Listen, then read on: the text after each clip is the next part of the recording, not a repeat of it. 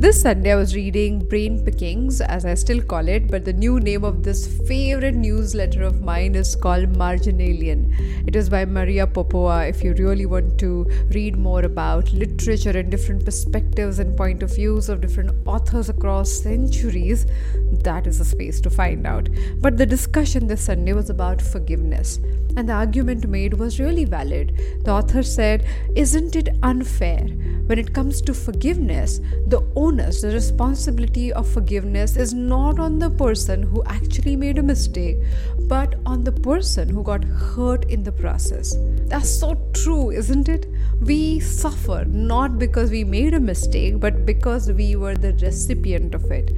And there are two words in Hebrew that decode the difference between forgiveness for the transactional part of it and forgiveness for genuine reconciling of it. And the difference between the two is not only in the word or language, but the emotion behind. And that difference and that whole idea of forgiveness is today's daily mental Fitbit in our series of untranslatable foreign words. Hi there, I'm your host Aditi Sarana, a high performance coach and the founder of India's first mental gym called APT. I welcome you to Daily Mental Fitbit, a podcast where you learn simple, practical, effective tools and hacks to be mentally and emotionally fit.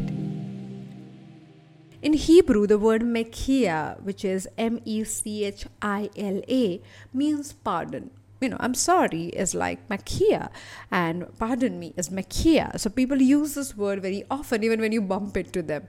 This word has a transactional, I'm sorry, let's kind of deal with it. I'm sorry, can I pay you back? I'm sorry that I broke something. That kind of transactional ending to it. It is, in a way, saying sorry or asking for forgiveness, but it is like, I'm sorry, and let's kind of get done with it. But there is another word, that is Slicha, which is Slicha. Slicha means seeking forgiveness. And that feeling is not transactional as much as about understanding the other person, the person who made a mistake, the person who has hurt you, the person who has caused you all this pain, seeing that person as a human being who is capable of making mistakes. One word can talk about the whole idea of reconciliation, that you're not holding against the person for the mistake, but actually looking at the mistake that the person can work upon or improve and enhance. And I know what you're thinking. What if the other person has no intention of that sorts? And what if they come back with the same hurt and same pain? But the point is not about what they do and what they think and how they look at it. The point is, are you willing to see the scope of improvement that is available in the other person? And the very moment you start seeing it, most of the time you find the silver lining that you can really work with.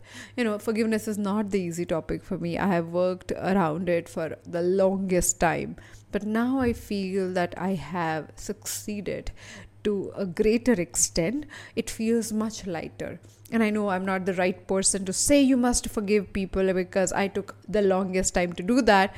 But I would say the fact that I have worked upon it, or I continue to do so, has made my life much easier. And I wish I would have worked on it much before. I wish someone on her podcast would have told me to do it. But you have someone like that, and she's telling you on the Daily Mental Fitbit podcast to do and work towards forgiveness.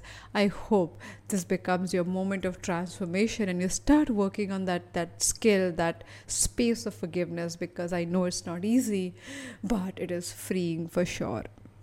More such conversations on Daily Mental Fitbit to claim your mental fitness right away. Thank you so much for joining me today on Daily Mental Fitbit. If you think you want to take your journey with your mental fitness to the next level, then check out India's first mental gym called APT. The website is aptmentalgym.com. I'll see you tomorrow with one more episode.